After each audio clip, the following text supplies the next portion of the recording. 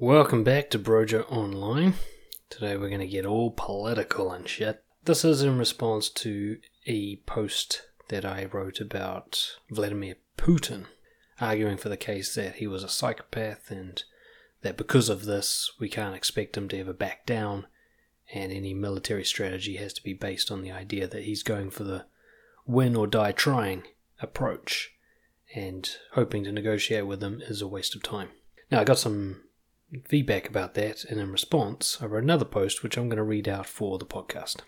And in that post we answer the question, are all world leaders psychopathic? This is Brojo Online. Masculinity, confidence, and integrity. Is Putin really worse than the others? I recently wrote a post about Vladimir Putin critiquing his psychopathy and the implications for that in the Ukraine conflict. Some fair and helpful critique came up, which is, why am I choosing one leader to focus on when nearly every leader involved in this conflict is suspicious?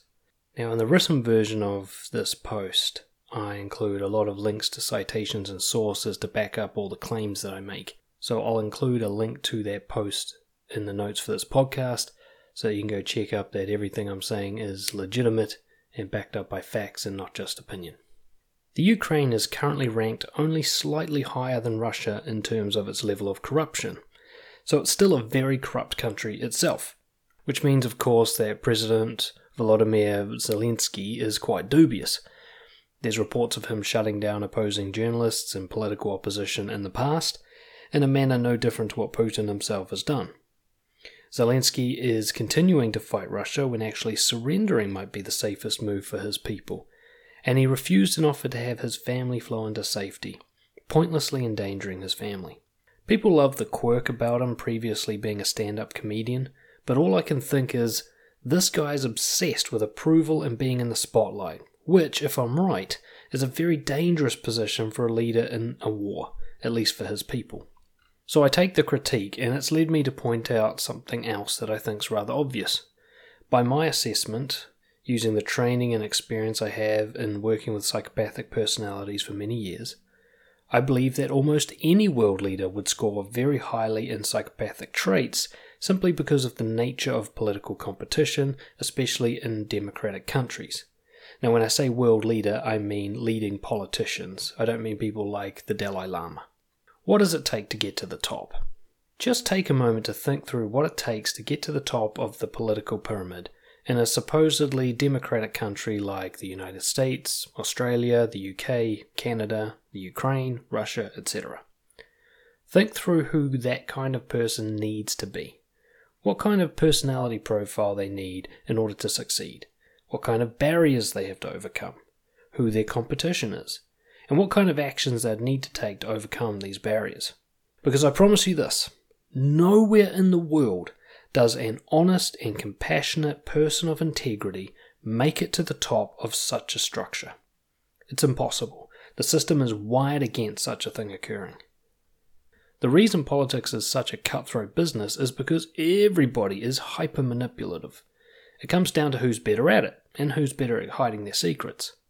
The reason I wrote this article that I'm reading now is that while I might have focused on Putin previously, I believe that all world leaders are psychopaths. That's the most simple way I can put it. Jacinda Ardern a psychopath? Surely not. Well, the one I'm going to speak about today, to emphasise what high-functioning learned psychopathy looks like, is New Zealand Prime Minister Jacinda Ardern, although I could do this with any of them. I chose Ardern because if I can demonstrate that she shows psychopathic traits, then it will be easier for you to believe that the other world leaders do too, as she's probably the least likely candidate. There are very few people on the planet who would look at Ardern and think she's a psychopath, for good reasons, but hear me out. Firstly, by psychopath I don't just mean somebody who has narcissistic personality disorder or antisocial personality disorder, or who is very high in the dark triad traits, and so on. And I've got links to what those are in the written version of this blog if you want to look further into the definitions. I'm not so much talking about people who have personality disorders, because disorder obviously implies that they do not function particularly well. they tend to get into trouble and they tend to be quite chaotic, and it all falls apart eventually. For example, Donald Trump, who really is a classic example of a disorganized and what's known as vulnerable narcissistic personality, well, his reign fell to pieces over time by his own hand. It was chaos and it didn't last. But some psychopathic people are highly intelligent and functional. Many of the world's top bankers and lawyers and CEOs are almost certainly high in psychopathy. For example, Steve Jobs. Many of the top military leaders and police officers are psychopaths. For example, the famous General MacArthur. Even if people aren't naturally what you might call born psychopaths, many have been forced to learn psychopathy in order to deal with the pressures of their job, which is how Ardern comes into this. Learned psychopathy. There are a few things you can't possibly do if you are high in traits like compassion, empathy, conscientiousness, humility, anxiety, agreeableness. In other words, all of those traits that are the opposite of psychopathy. You can't callously hurt a minority to protect the majority. You can't make quick, ruthless decisions. You can't prioritize your career success over your family. You can't ignore people who are in distress. You can't deceive people without being racked by guilt, and so on. But with practice, you can diminish these traits and, over time, learn to replace them with the more psychopathic traits of ruthlessness, dishonesty, hyperambition, callousness, low affect, which means suppressed emotion, manipulation, and so on. This process is what I personally come to call learned psychopathy. And I'm very certain that learned psychopathy is a prerequisite for political success if you're not already naturally a psychopath. I have learned psychopathy myself from working with criminal offenders in corrections. I had to do a lot of very callous and ruthless things in order to do my job effectively, and it changed who I am. I score highly in the traits of ruthlessness and Machiavellianism, which is a fancy way of saying I'm capable of being quite manipulative. So this article that I've written comes from a takes one to know one perspective. I simply see Ardern and other world leaders from a different and I think more accurate perspective than regular loving and compassionate people normally would. And I'd suggest from what I've seen from Ardern, and I've looked at her public profile, political policies and implementation, videos, content and so on quite a lot, I'd have to say she is at least very highly learned in psychopathy. She almost certainly didn't start out that way, I'll give her that, but she's there now. Ardern might still be capable of genuine empathy, love, conscientiousness, and so on, but she has learned to be ruthless, manipulative, and callous. She has learned to prioritize her own career interests over the needs of the people she serves and the attachment needs of her newborn child. She can hopefully turn that off when needed, perhaps when she goes home to her family, but she has certainly decided to turn it on when she goes to work. A little side point here that I didn't include in the written post. I've previously said before how callous it is that Jacinda Ardern chose to maintain her role as Prime Minister right after giving birth, and I got attacked by a lot of people for saying this. They said things like, you wouldn't say it if she was a man, and so on. I have a couple of points to make on that. One is that yes, I would say it if she was a man. I've simply never been aware of a world leader I'm following having a newborn child while they're in the role, partly because most of them are men over the age of 50, so they're not having newborn kids when they go into the role of Prime Minister. Secondly, and I might be a bit old school and traditional here, but I really believe in the first 3 years of life that a newborn child needs to bond with its mother, even more so than its father. The father role does become more important later in life, or you could say the masculine role. But the feminine role and that connection in order to create a secure attachment style is critically important in the first 3 years, and there's plenty of science to back this up. So for Jacinda to not step aside and let someone else at least take the reins for a little while she focused on her baby shows a level of ambition and callousness that is easily defined as psychopathic. You got to remember, she works at least 90 hours a week and is on call the entire time. You can imagine the limitations to her mothering. Right? The ability for her to connect and be there for both her child and her partner is significantly limited for her job, more than almost anyone else in the country. There's almost no one else who has that kind of workload. Anyone who loves Ardern will feel repulsed by the accusation that she's a psychopath. But you've got to understand that a really high-functioning, intelligent, learned psychopath will make you love them. It's not like in the movies where they're clearly the bad guy. In real life, they look like the good guy. For example, Barack Obama, a prolific warmonger responsible for the oversight of many thousands of deliberate civilian casualties. And it's not until the very last minute, and sometimes never, that they're revealed as being the bad guy. You've got to understand that when somebody is learned psychopathic, they'll give the absolute appearance of being anything but. They are truly convincing. Ardern is a great example of this. One of the ways to look for it is to measure her subtle manipulation against her contradictory and superficial acts of so-called kindness. So let's look at the case against Jacinda Ardern. Number 1. The famous hijab. When the terrorist attack happened in Christchurch, where a white supremacist killed more than 50 Muslims and wounded many others, the first thing you saw was Ardern wearing a hijab, which is a traditional Islamic headscarf, and hugging the victims' family members with a pained look of compassion on her face. You probably remember the photograph. It's almost too good to be true. The angle was perfect. You saw none of the victim. You only saw loving Jacinda. You only saw the fact that she's clearly wearing the hijab in sympathy for the victims, a symbolic show of inclusiveness and support. Canadian Prime Minister Justin Trudeau likes using this tactic too, in other words, wearing culturally symbolic clothing to show solidarity. It's an easy virtual signal that takes no real effort or sacrifice. You mostly saw how quickly she responded. She put everything aside to go hug these victims. It all looks very commendable, and she certainly received many global accolades for it. But while everyone else was singing her praises, all I could think of was, "Well played, Cindy. Well played, mate." Really, she came out looking very good from that. So good, in fact, that she stole the limelight. The terrorism itself was overshadowed by the amazing compassion and response of the Prime Minister. I couldn't help but notice that the end result was exactly the outcome a psychopathic person would have tried to create from such an event. The terrorism benefited Ardern personally, whether she intended it or not.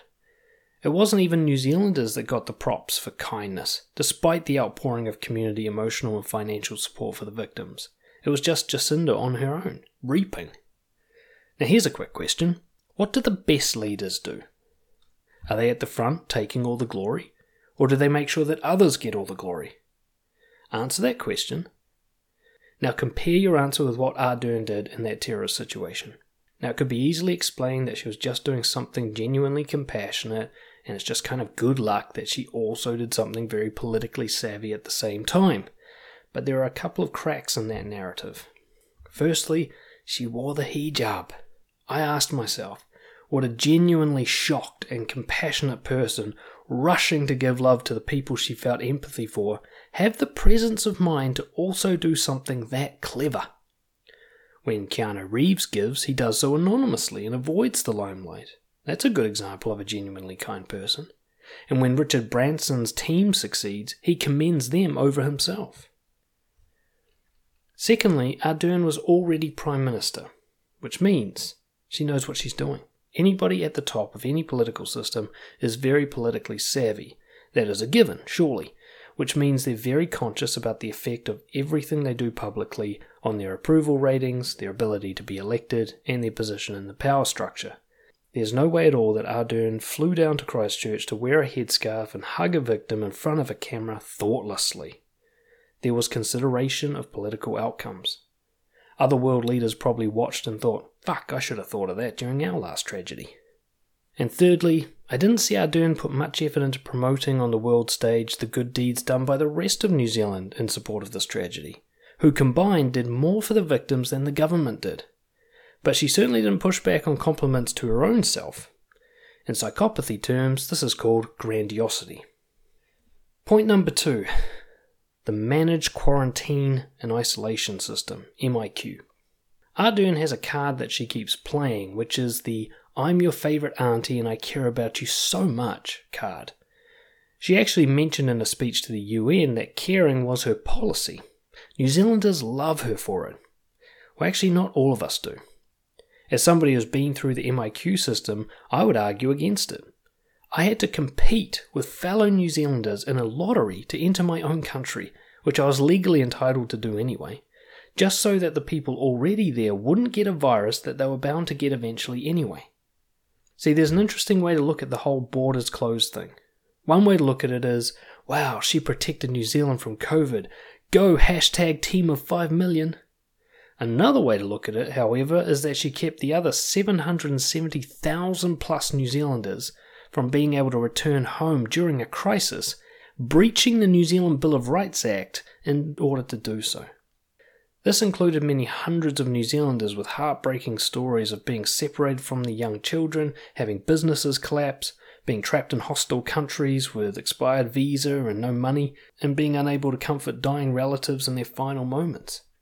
Now, why would she do something that brutal and ruthless, politically speaking? Well, there's actually a really good reason. It's because of those almost 1 million New Zealanders offshore, less than 10% of them vote. It's a simple fact that when people leave New Zealand for an extended period of time, they tend not to vote in New Zealand politics compared to the people staying on shore. There is no way in hell that Jacinda does not know this. And just in case any of them decided to, Ardern made sure that they couldn't by stripping their rights to vote. That's the cold-hearted truth about Labour's border policy, because it does not in any way line up with caring, even if you're trying to keep the virus out of New Zealand. I mean, they could have simply done a better job with MIQ. What you saw was a deprioritisation of certain New Zealanders simply because they were not vote-worthy. And if you look carefully over Jacinda's entire approach to her political career, especially since she became Prime Minister, every decision makes a lot of sense if you think of what will guarantee that she'll poll well, including her recent complete turnaround on the MIQ system, where she only upheld it strictly until it started to look like it would hurt her in the votes, and then she dropped it suddenly and without clear reasoning, also somehow coinciding with the relevant High Court case against the government about MIQ. Point number 3, the dismissals. Ardern has callously dismissed requests to do more about New Zealand's embarrassingly severe mental health issues, and seems to care little about reducing our horrific suicide rates. If you go onto Google, you can look up her response to comedian Mike King's Gumboot Friday offer that she ignored repeatedly, which is basically a solution to New Zealand's mental health issues. Ardern has stayed surprisingly quiet on dealing with the historic and current violent and sexual abuse of children in state care, despite once being quoted as saying, "If you ask me why I'm in politics, my answer will be simple: children." Not to mention the unmeasurable yet undeniable divide growing between New Zealanders, cultural tensions that Ardern seems to think aren't happening. And isn't Ardern just a tad too chummy with the People's Slavery Republic of China? She condemns Russia weekly for war crimes, but doesn't mind shaking hands with one of the scariest dictators we've ever seen since Hitler. Apparently our trade relations with China make it tricky to have integrity. These are big moral issues, and yet she avoids them like the plague, pun intended. Why? Because they're not vote-worthy topics, and they're too risky to get involved with. Choosing which topics to make a big deal about and which to ignore with such clever political precision demonstrates a psychopathic level of cunning. Notice that she never really does anything that's going to risk her winning the next election. There are times when doing the right thing would have been unsafe or unfavourable move with the voters. For example, meeting with the Wellington protesters to negotiate a peace in order to reduce the risks they pose to the public. Ardern only moves in her own favour. Jacinda Ardern's words say caring and kindness, but her actions say keep me in power. And that, my friends, is what a political career that requires learned psychopathy can do to an otherwise genuinely nice person. They're all psychos. Let's move away from Ardern for a second. At no point during my assessment of Putin did I ever believe that the other world leaders are the good guys. Basically, I think the biggest problem we face as a global community of proletariat is that we're yet to recognise that everyone at the top sucks, even old Auntie Cinder. People get upset with me when I tell them that I don't vote. They don't understand that I'm genuinely baffled as to who they'd expect me to vote for. A vote is a mark of respect and support. It says, I want this person to lead my country, to represent me. And I've simply never felt that way about a single New Zealand politician in my entire life. If the old All Black captain Buck Shelford wanted to give it a crack, he's got my vote. I'm open to a good leader once one actually comes through. But as a half-psychopath myself, all I see are snakes and rats, need and greed, incompetence and arrogance. Why would I condone a system that breeds more of them? My non-vote is a vote against this warped and ineffective system. We're so used to them being terrible that we only compare them to each other, without comparing them to decent human beings. We say that Zelensky is the good guy and Putin's the bad guy. We don't think about how compared to a decent human being, they're both terrible, especially as leaders, as are Ardern, Biden, Johnson and Trudeau. None of them hold a candle up to real leaders like Mandela, Churchill and Washington, people who, despite their flaws, showed the ability to do what was best for the people instead of only what was best for themselves. And even they are simply the best of a modern bunch. I'd argue we haven't seen a truly great leader since Marcus Aurelius. But they're not going to change. The most ruthless make it to the top of the system because it is wired to support those who are psychopathic, learned or otherwise. The whole system would need to be uprooted in such a way that it supports honest, transparent people to get to the top, and resists manipulation from predators, bullies, and incompetent wannabes. A system, for example, that had no campaigning and no marketing, where people were voted for based on merit rather than desire to rule. Candidates would have to be nominated by other bodies, and they couldn't market themselves. They'd be anonymously voted for based on their qualifications and their experience for the particular role they're going for. There'd be no parties, just individuals, all of them making votes of conscience on every matter based on what's best for the country. It'd be fixed terms, there'd be no career politicians. Members would serve their 5 years or whatever, and then they can never serve again in their life. And so on. These are all ideas based on advice I've seen from Thomas Sowell, Jordan Peterson, Yuval Harari, and so on. What I'm really pointing out here is that they're all bad guys. Putin's just one who actually pushed the button, and that's why I wrote a whole article about him specifically. He's a born psychopath. His career demonstrates that beyond a doubt. Ardern would probably never push the button. I hope that clears things up. Feel free to vent your outrage toward me in the comments section, but beware Hitchens' razor. That which is claimed without evidence can and will be dismissed without evidence. Thank you so much for listening. This is Bro Joe Online. Masculinity, confidence, and integrity.